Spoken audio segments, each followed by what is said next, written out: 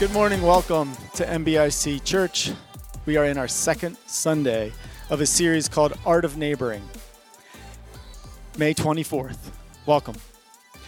Also, if you're able to go to our website, we've got a couple tabs for you to check out. One is called I'm New, if you want to connect with us for the first time. Another is called Home Groups, as they are still happening throughout our neighborhoods and homes. And third, there's a tab that just has ideas on what you can do right now to get involved and to look out and help others. So I want to introduce you to my friend Mark here. And Mark, just maybe say how you know me. Well, we've been coming here for quite a while now, and my wife Chris and son Dawson, who plays the piano up here, and we live about a few blocks away in Lidditz, and so I've been out doing walks lately, and I managed to get over to see Dustin and Janelle sitting on their beautiful front porch, and we get to have a conversation where I stand on the sidewalk and they're on the front porch. That's been great lately. So catching up with neighbors on walks, and Mark's head just pops up once in a while, which is pretty exciting. We wanted you to know about two events coming up, and so Mark, why don't you introduce the first event? The first one I'm very excited about. It is Donut Day, which is coming up a week from Sunday on May 31st. It's a drive-through from 10 to 12. Bring your family, pack them in the car, and come pick up donuts. And they're coming from Byler's, I know that, but it's been a bit of a secret what kind of donuts there are. Do we have any insight on that yet? So, Mark, I'm going to hand you this amazing note we just received from Byler's. If you just want to read that for the audience. I think they might be interested in what's in there. We're going to have Boston cream donuts, cinnamon and sugar donuts, M&M donuts, and my personal favorite, apple fritters. One per person. So donuts are pretty exciting. But what else is exciting would be milkshakes. And so then the following Wednesday, we're going to have a milkshake drive-through in the evening for 3 hours. And we invited really the whole community, whoever wants to come in Manheim area.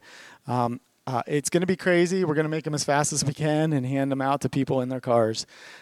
Also, if you want to give any kind of donation, either through canned food or money, to the Manheim Food Bank. We'll be collecting that at that time as well. The last thing as we go into the art of neighboring is, I like this question, and I'd have you ask it to yourself. Why do you love your neighbors? For me, I borrow a lot of things from my neighbors, so I really appreciate the fact that they're willing to help me out when something else breaks. I've borrowed a lawnmower and a Coleman stove in the past 2 weeks because my stuff broke. Another thing is it's been a baking season, and I've been looking for ingredients a time or two, and so it's great to ask neighbors if I can borrow an ingredient. And lastly, I love to hunt and butcher, and I never seem to have sharp knives, but I now have a neighbor who grew up in Myanmar or Burma, and he knows how to sharpen all my knives. He does this whetstone technique, which is amazing, and gets them all really sharp for me and then hands them back to me, and I'm just so thankful for my neighbors whenever he sharpens my knife. So, again, why do you love your neighbors? Well, I can tell you one reason I love my neighbor is last week we had a gas leak in our neighborhood, and the neighbor discovered it, and we all evacuated. So that was a very good reason to love our neighbor that week. Anyway, we welcome you here today, and we ask that you look at that question too, and as we go through the service here about why do you love your neighbor? Bless the Lord, O my soul. Sometimes we get to sing that and all of our circumstances line up with it. Things are good, things are beautiful.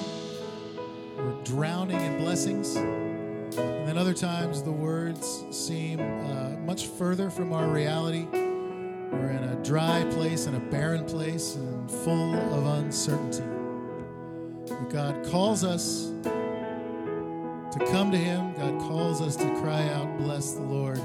And it is good for our souls to do that, because regardless of circumstances, regardless of how broken the world is around you, inside you, God is good and God is where we are. So let's affirm that together and say, bless the Lord.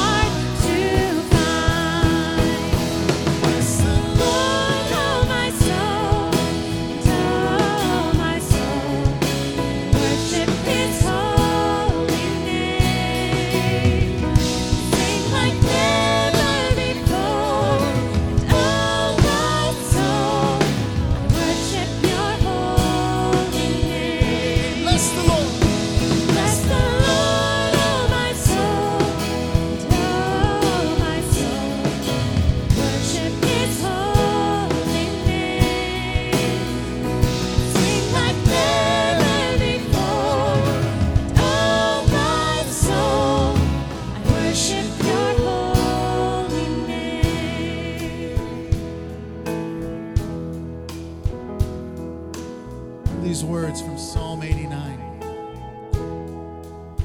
I will sing of the Lord's unfailing love forever. Young and old will hear of your faithfulness. Your unfailing love will last forever. Your faithfulness is as enduring as the heavens. All heaven will praise your great wonders, Lord. Myriads of angels will praise you for your faithfulness. For who in all of heaven can compare with the Lord? What mightiest angel is anything like the Lord? The highest angelic powers stand in awe of God. He's far more awesome than all who surround his throne. O Lord God of heaven's armies, where is there anyone as mighty as you, O Lord? You are entirely faithful.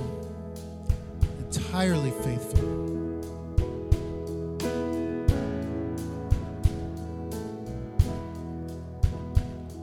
And on that day when my strength is failing, the end draws near and my time has come. Still my soul will sing your praise.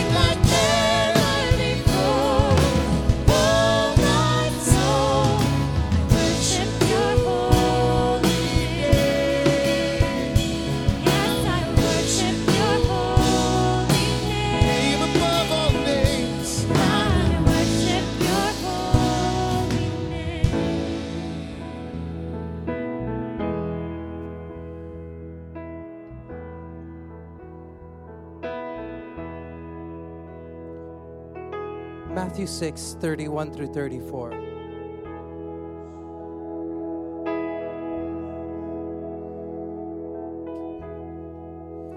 So don't worry about these things, saying, what will we eat? What will we drink? What will we wear? These things dominate the thoughts of unbelievers. But your heavenly Father already knows all of your needs. Seek the kingdom of God above everything else and live righteously, and He will give you everything you need.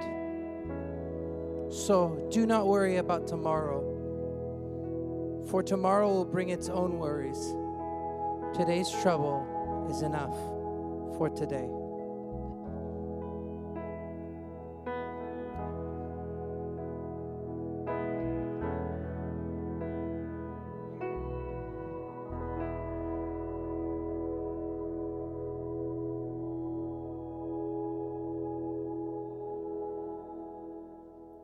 Challenges to love neighbors. When I started thinking about this, thought, okay, let's go north, south, east, west. My west neighbors, they're great. I never hear anything from them. In fact, I've never heard anything from them.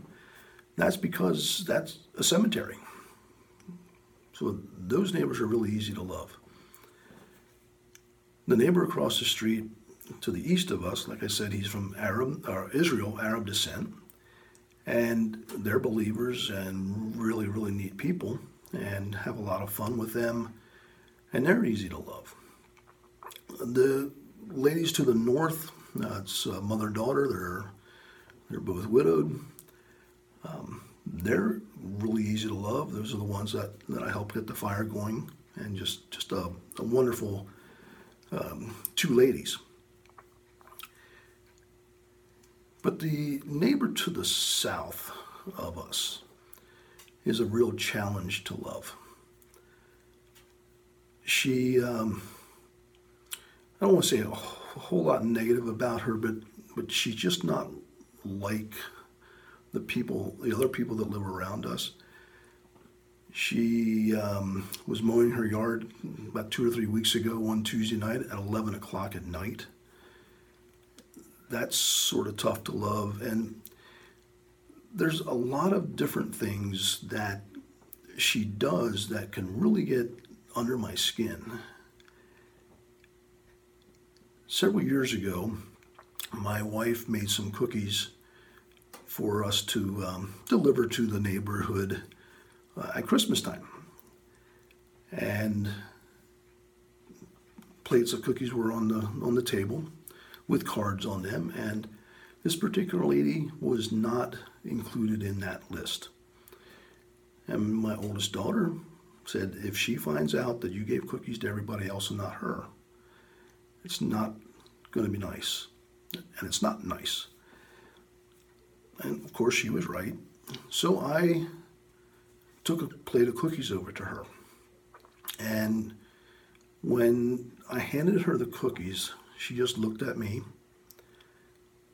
and she started to cry.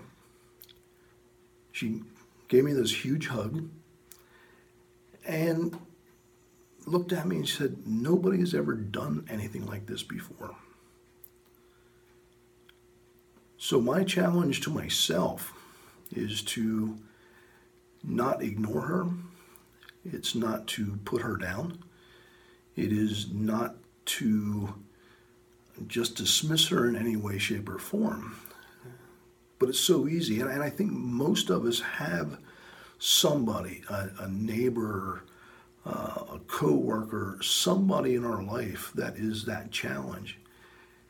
And Jesus himself said in Luke that we're supposed to love our neighbor as ourselves. That's a real challenge, a real challenge. And I don't have it all together. I really don't. But it is a challenge that I do my best and try to love all my neighbors as I love myself.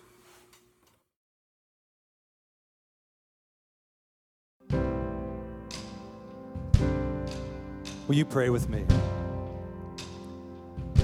Gracious Heavenly Father, Holy Spirit, our guide, and Jesus, our Lord and King, we come to you with hearts that are excited to worship you. Hearts that in some ways are heavy, but in many ways are oh so light. Lord, we may be scattered in many places. We may be worshiping at different times. But Father, we are all together in our gratitude and our awe of you.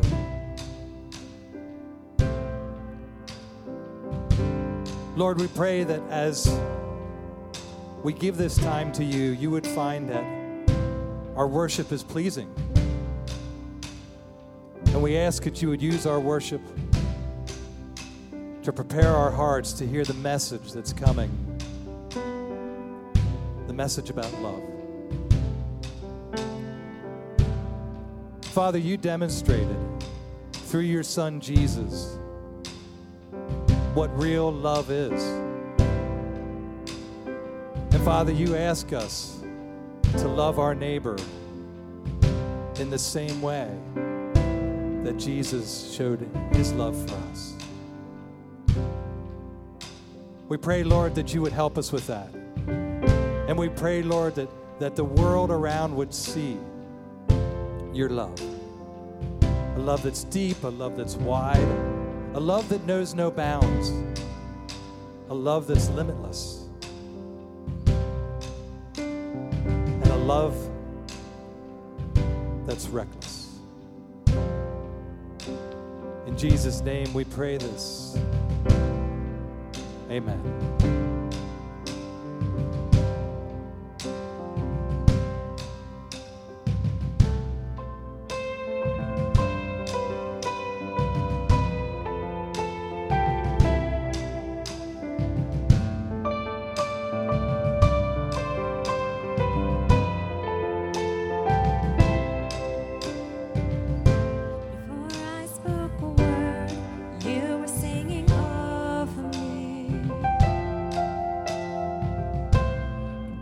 have been so, so good to me. Before I took breath, you breathed your life in me. You have been so, so kind to me. Oh, the overwhelming, never-ending, reckless love of God. Oh, it chases me down, fights till I'm found, leaves the 99. And I couldn't earn it, I don't deserve it, till you give yourself away.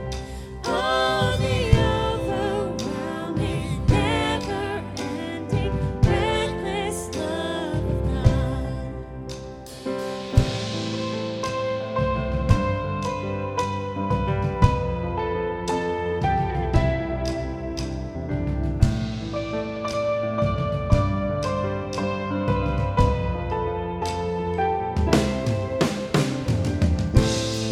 I was your foe, still your love fought me.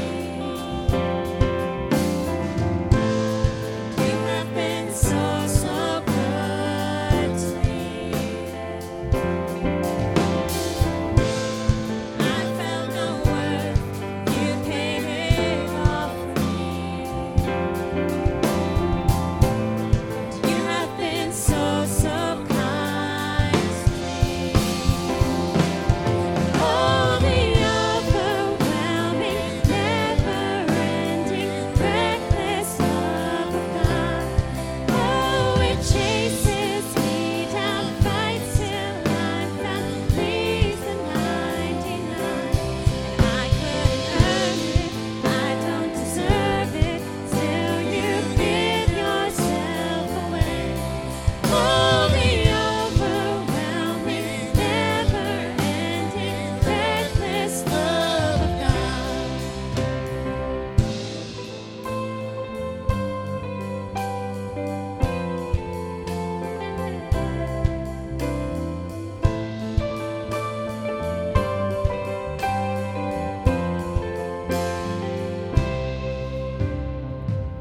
There's no shadow you won't light up, mountain you won't climb up, coming after me.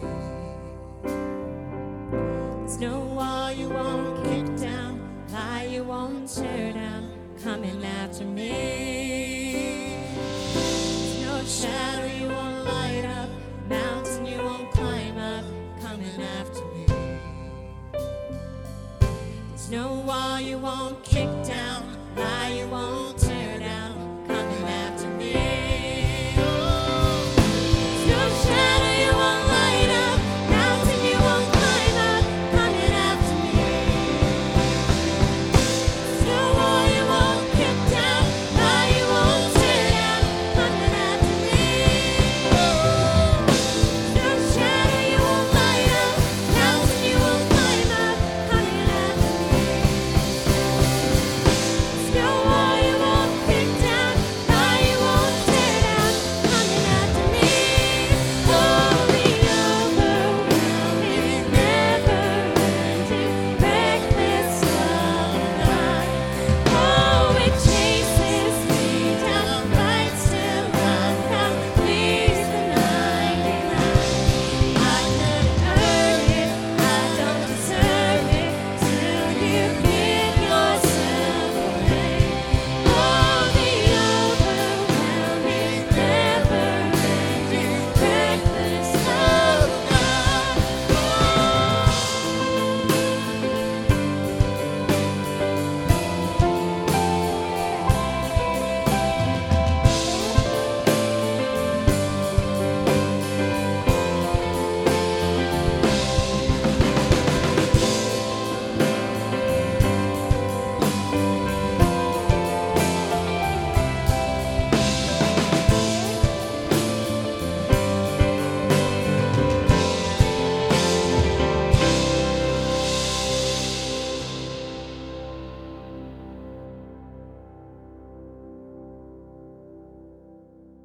Hey, and welcome again to the service. And this part of the service where we get to just pause and chat about what is God saying to us right now in the midst of this season. We're in this series called The Art of Neighboring. We're in the second week, and last week we finished with the question of, what is that one thing that we can do to bridge the gap? What's the next step? What's the one next step that you can take? So maybe you're there sitting and you guys could chat about that and share what the one thing was. If you're in your living room there with your family, just go ahead and just let somebody know, did you take one step or did you forget?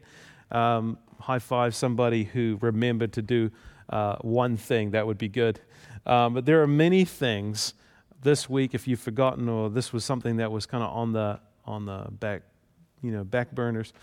There are many things vying for our time, and so this can easily become something that is in the background. The art of neighboring, we talked about how the art of this is a very important part because it's something that we learn. We are watching Christ live and do the things He does in those 3 years that we get to watch Him live. And we see this art form, the way that He lived with others, loved others, sacrificially He loved. So I just wanted to come out with week 2 and say this, that as we prioritize our time and put things in order, we can begin to place a value on all the happenings in our life, allowing us an opportunity to assess where we need to shift towards His value system and away from any other.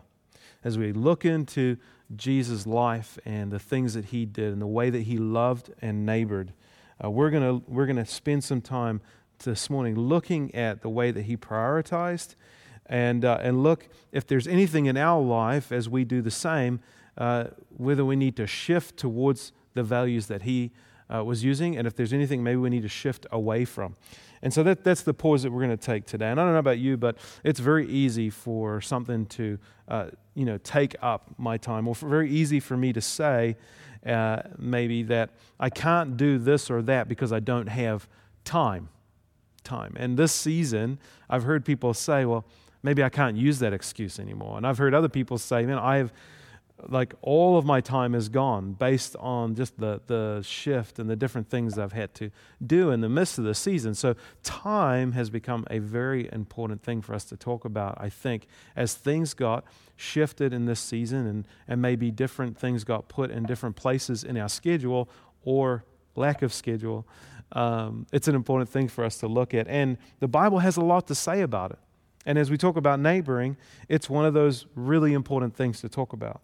So you thought about your first step, and maybe you went and you got the names of those neighbors. Maybe you got one name, and that is good. That's something to celebrate if you got one name. But I wonder if you had to push through an awkward moment, or if you had to push through the barriers that can be in front of you as you go to make time to do these things, like getting somebody's name or delivering something to your neighbor. Very easy for those things just to be inconvenient, right? We talked a little bit about that last week. So maybe you ran into some barriers. And I think as you step out, that's one thing that's going to come out of this is that barriers are going to get in the way. And anytime we step out and we begin to walk in what God has called us to, I think we're going to hit barriers because following Jesus is most of the time counter culture. It's counter to what the culture is saying. And so when we follow Christ, we can expect to come up against barriers. As we love like Jesus, we can expect to get sideways glances or come against more barriers. So I would ask you this: what's your go-to thing as to why something will be too much? What's your go-to excuse you use if you're faced with an opportunity to do something and somebody asks you, hey, can you come do this, or can you help me with that? What's your go-to excuse? Just think real quick. What's your go-to, I got to come up with an excuse. What is it? Where are you at? Tell somebody in the room, look over and say, hey, this is my go-to excuse.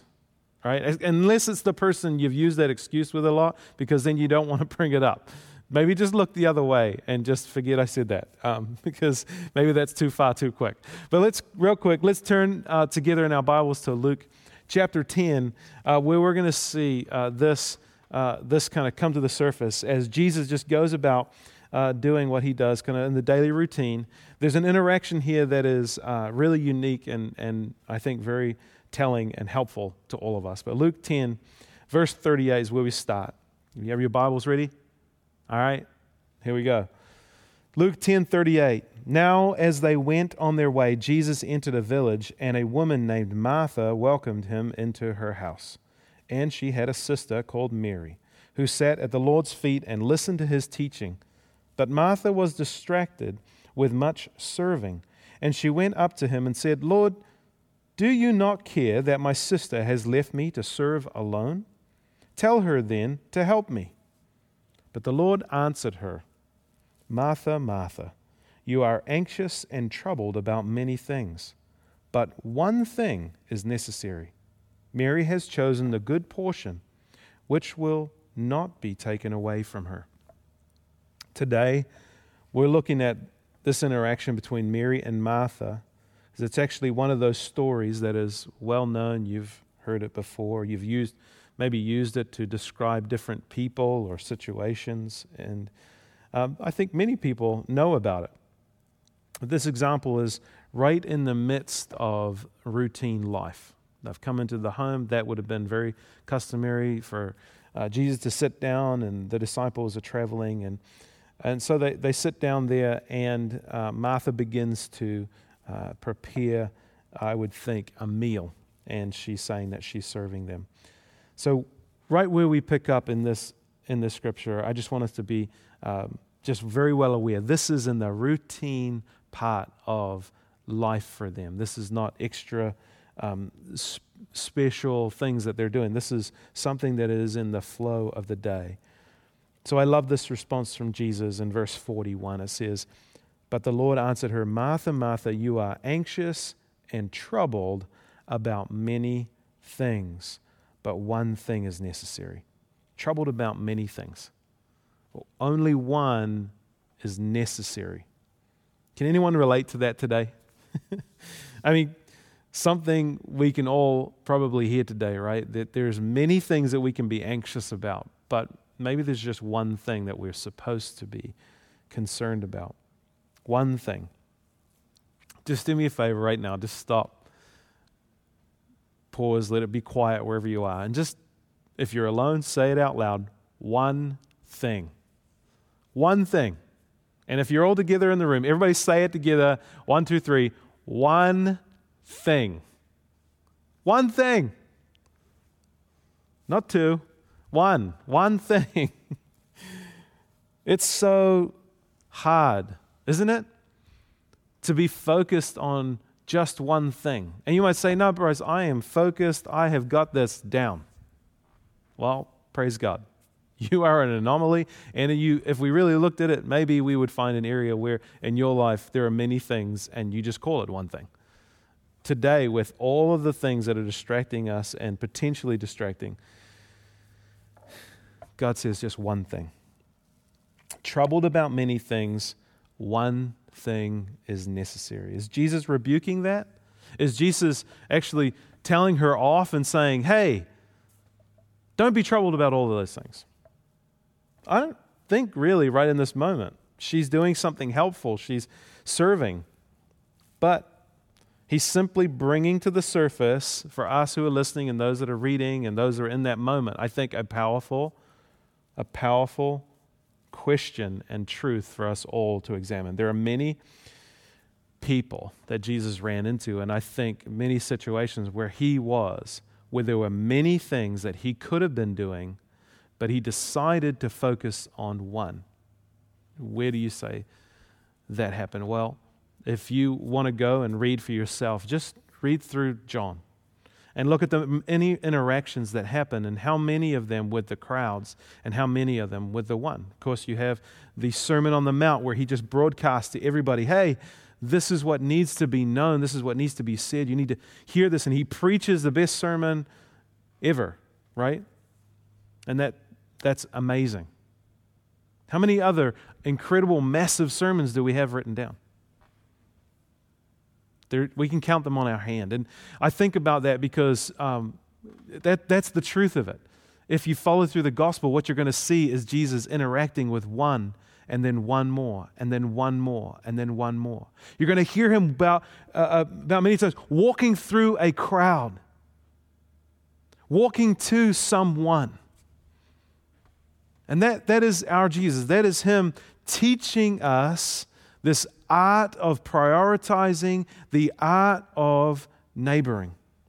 There were many people to heal, but Jesus saw one. There were many people to gather and that would want to gather on one side of the lake, but Jesus knew of one on the other side who was struggling, that needed help. So Jesus crossed the lake, if you remember that story, for the one. And then he came right back for one. There were many people to feed on that mountain. There were many people that were hungry, but only one had 5 loaves and the fish, and that's all Jesus needed was one. There were many people pushing against him as he walked through the crowd, but there was only one that touched him. Jesus, again, focusing on and prioritizing the one. Who touched me? Jesus asked. And everyone around him was perplexed. Are you kidding, Jesus? Everybody's touching you. No, somebody touched me. There were many voices when things got tough, but there was only one that Jesus wanted to be with and hear from. I think about that picture of him in the garden and being a stone's throw away from the guys. He didn't want to hear their voices. He wanted them to pray with him, but there was one voice that he wanted. I wonder about you, if, in the tough times and in this season, if you have had a tough time with this isolation because there was a kind of an instant kind of downgrading of all the stuff. There was just there's now only a few things to do. And if that was a struggle to get through because of your so used to the busyness of life.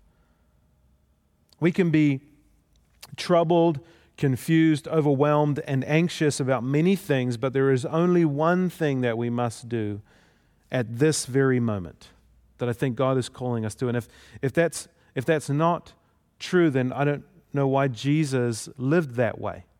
Because there were many things that he could have done in 3 years, but he chose to do specific things. And he chose to call to himself specific people, and he chose to invest in specific relationships. And I think so that he could have a greater impact.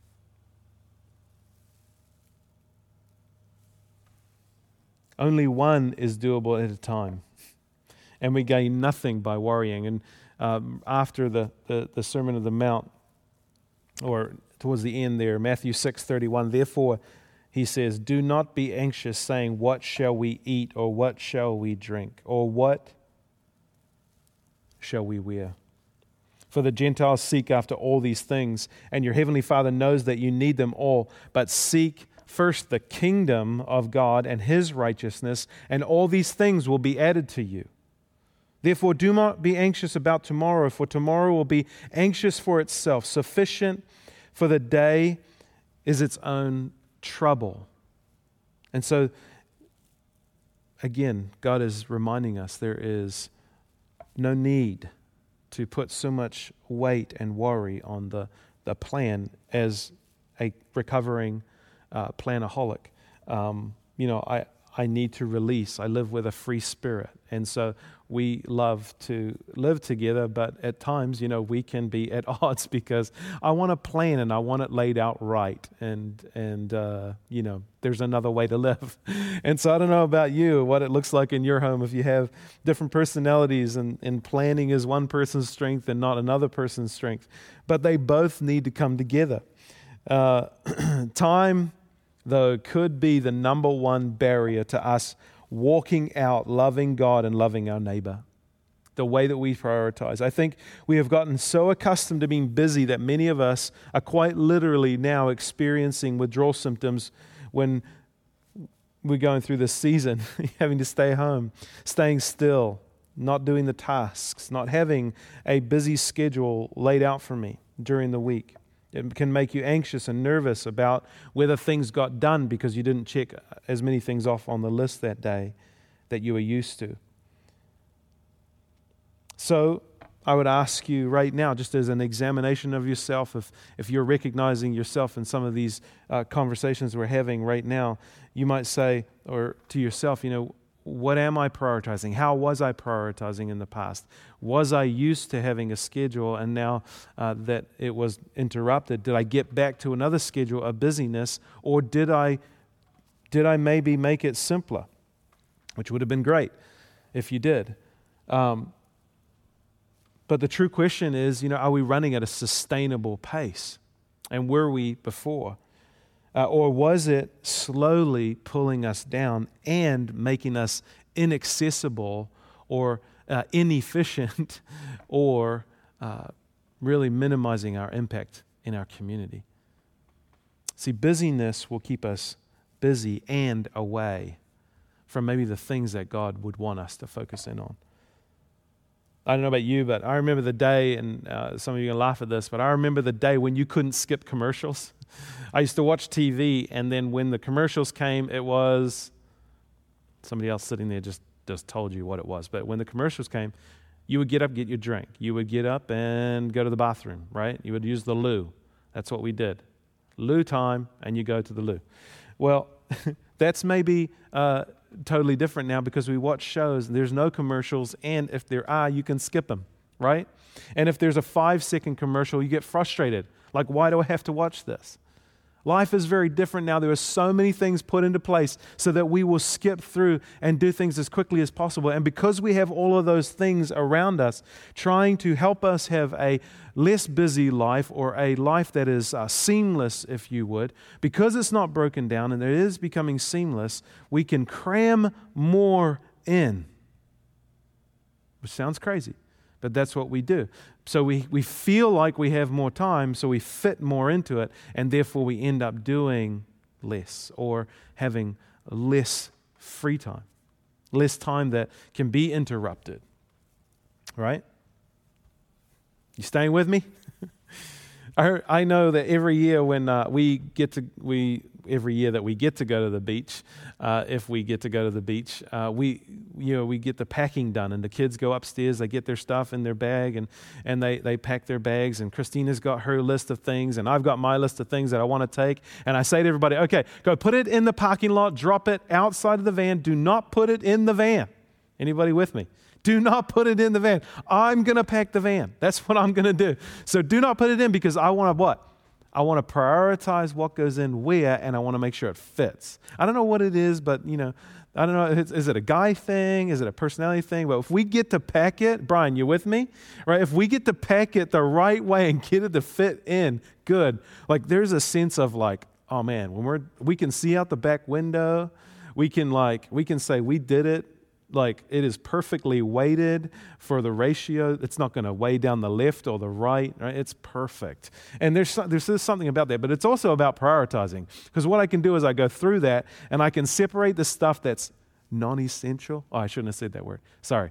I can separate the things that are not needed for the vacation. Like, the boys might, I shouldn't say this on video, they're going to hear it. But if I pack something that they they pack something in their bag that just has no place going, like, iPads and things like that, because I want them to get away from electronics, I can put that stuff away, and I get a chance to kind of prioritize what needs to go. And that's amazing what I'll find. Like half the cupboard, the food, somebody put a bunch of snacks in. I'm like, where did all these snacks go? I'll find them. So now the boys know I do that. But in that packing process, what I'm doing is I'm prioritizing. And I wonder if in our life right now, there's time for us to repack before the season gets to changing again.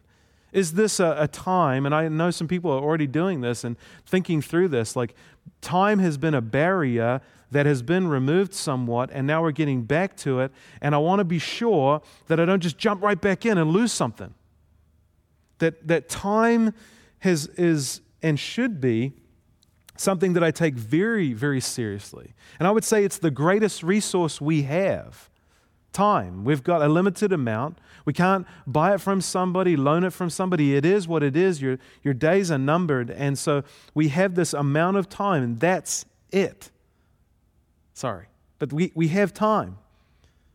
And so it is this great asset, this resource we have.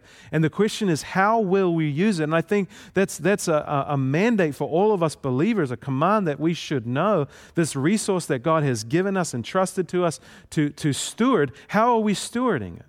And I would go as far to say that if you're going to look at time and money, if you've prioritized money and you know where your money goes and you know where every penny goes and you have been studious to put away and save and make it work for you, but you haven't prioritized your time, you missed it.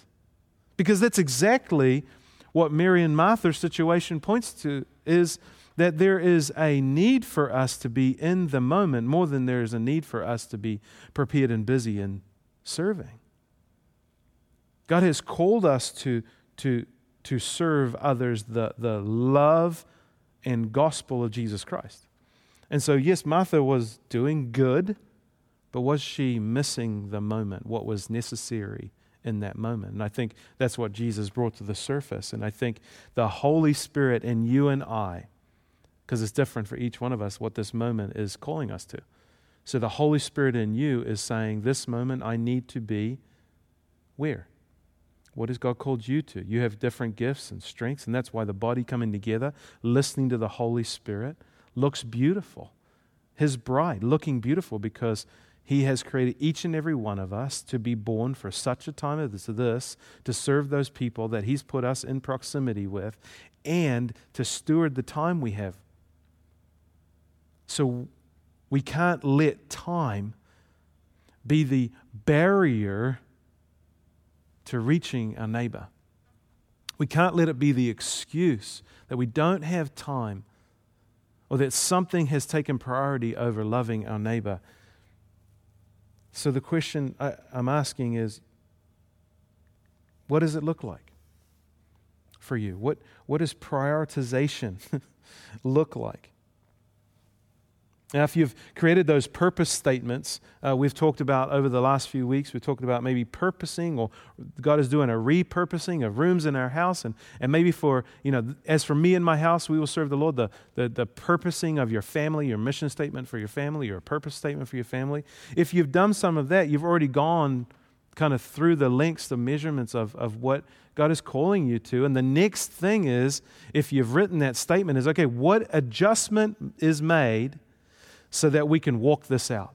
And time, that's the rubber meets the road. What am I doing with my time? So if my purpose statement is this, God has called me to this, then what does my time look like? And with money, we say we give the first 10. We give of the first fruits, right? And so we give of the tithe, the 10. And so that's a great principle to live on. So why not put that into our lives? In the beginning of our week, yes, we give God worship, we give God glory, we give Him our time, right? But how much of that spills over to the rest of the week?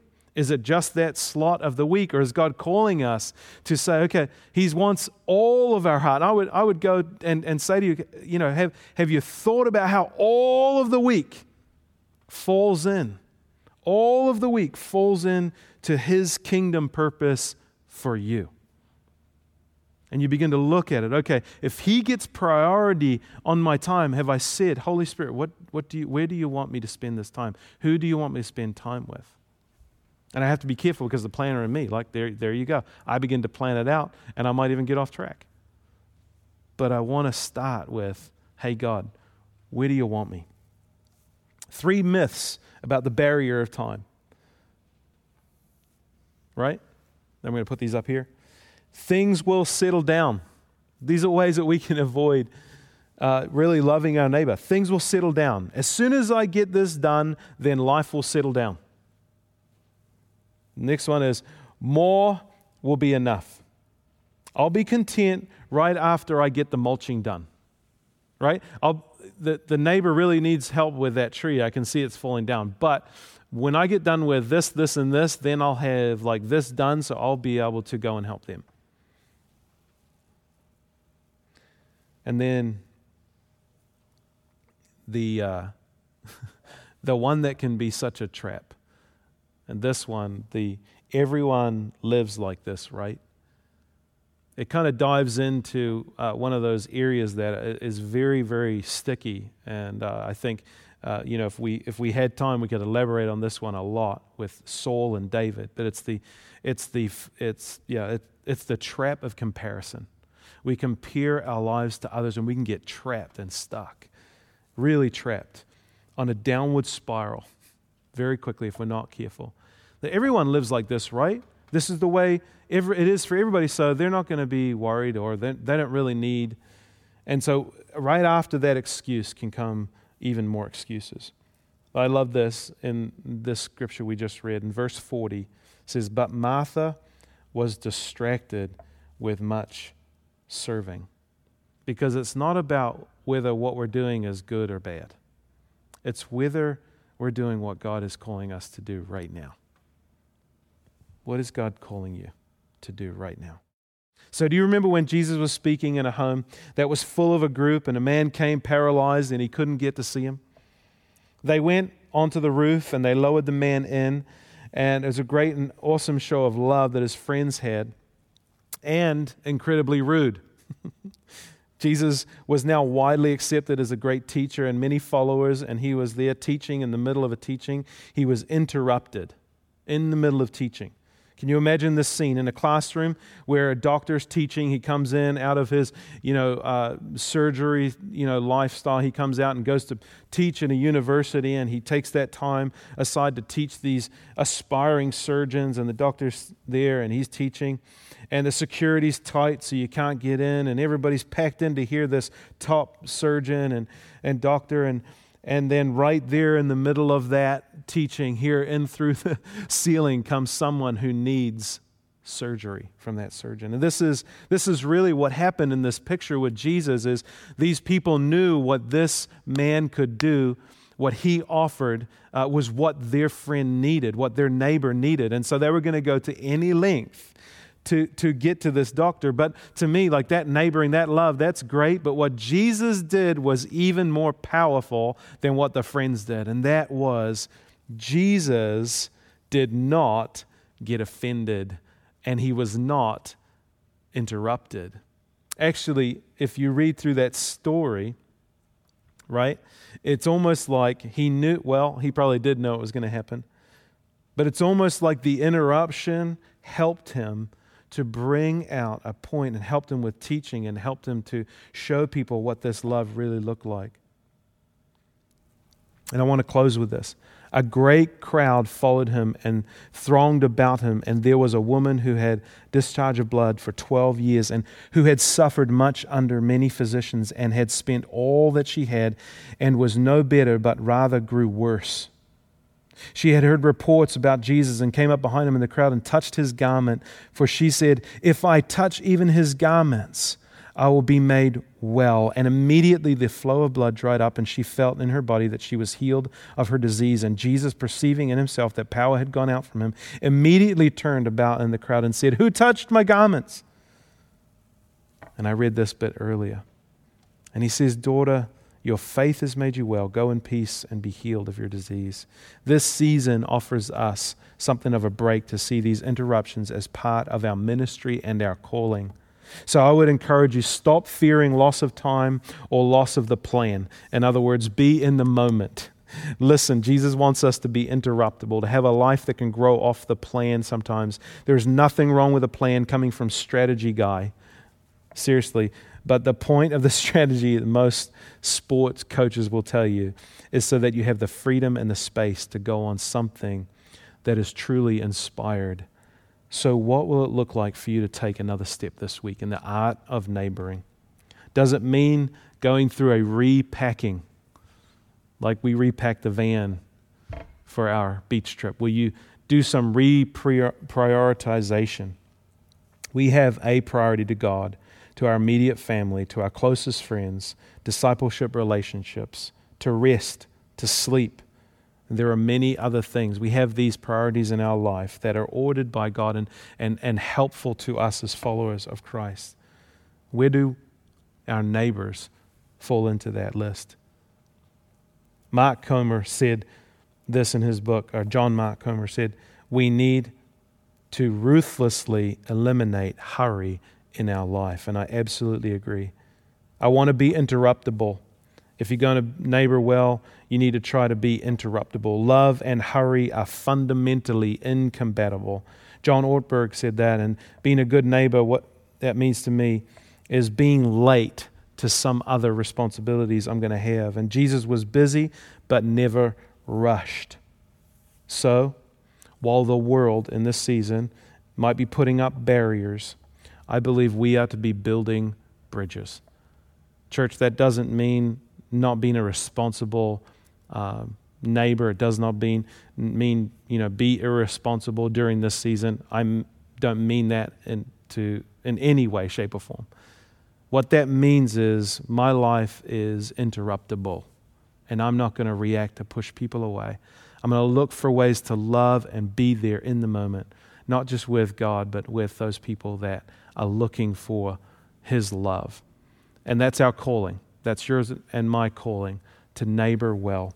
So I pray that the barriers that have held us back with our neighbors this week are going to come down. I believe that we're going to break through, and we're going to have to go through, like we said last week, some awkward moments. And we're also going to have to go through some moments where we break our own barriers on time and maybe be a little interruptible this week. So, church, I'm praying for you and really looking forward to getting together sometime soon. And I pray that you are blessed this week as you love your neighbors. God bless. Well, thanks for joining us today. It was great to have you with us, even virtually. Don't forget, next Sunday, the drive-through donuts. Following you watching church online, you can drive here to the church from 10 to 12 and pick up those wonderful Byler donuts. Thanks for being with us. And any of the pastors here at Manheim BIC, we want to extend an open invitation. If you got a question or you want to just talk about something, reach out. Phone call, email. We're available this week. So thanks again, and we'll catch you next Sunday.